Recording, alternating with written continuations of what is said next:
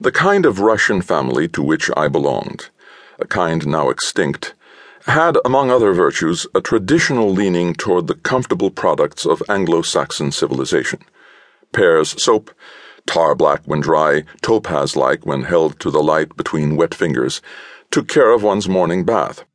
Pleasant was the decreasing weight of the English collapsible tub when it was made to protrude a rubber underlip and disgorge its frothy contents into the slop pail.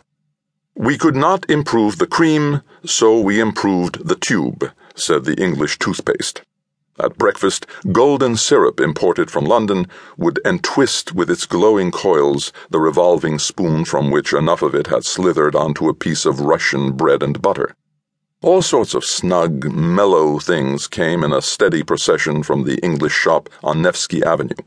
Fruitcakes, smelling salts, playing cards, picture puzzles, striped blazers, talcum-white tennis balls.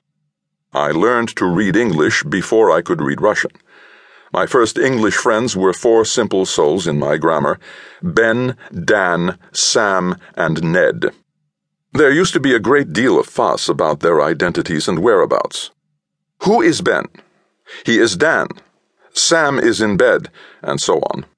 Although it all remained rather stiff and patchy, the compiler was handicapped by having to employ, for the initial lessons at least, words of not more than 3 letters. My imagination somehow managed to obtain the necessary data. Wan-faced, big-limbed, silent nitwits, proud in the possession of certain tools. Ben has an axe. They now drift with a slow-motion slouch across the remotest backdrop of memory. And akin to the mad alphabet of an optician's chart, the grammar book lettering looms again before me. The schoolroom was drenched with sunlight. In a sweating glass jar, several spiny caterpillars were feeding on nettle leaves and ejecting interesting barrel-shaped pellets of olive-green frass. The oilcloth that covered the round table smelled of glue.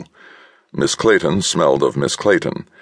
Fantastically, gloriously, the blood-colored alcohol of the outside thermometer had risen to 24 degrees Réaumur, 86 degrees Fahrenheit, in the shade. Through the window one could see kerchiefed peasant girls weeding a garden path on their hands and knees, or gently raking the sun-mottled sand. The happy days when they would be cleaning streets and digging canals for the state were still beyond the horizon. Golden orioles in the greenery emitted their 4 brilliant notes, D-del-D-O. Ned lumbered past the window in a fair impersonation of the gardener's mate Ivan, who was to become in 1918 a member of the local Soviet. On later pages, longer words appeared, and at the very end of the brown ink-stained volume, a real, sensible story unfolded its adult sentences. One day Ted said to Anne, "Let us," the little reader's ultimate triumph and reward. I was thrilled by the thought that some day I might attain such proficiency. The magic has endured, and whenever a grammar book comes my way, I instantly turn to the last page to enjoy a forbidden glimpse of the laborious student's future, of that promised land where at last words are meant to mean what they mean.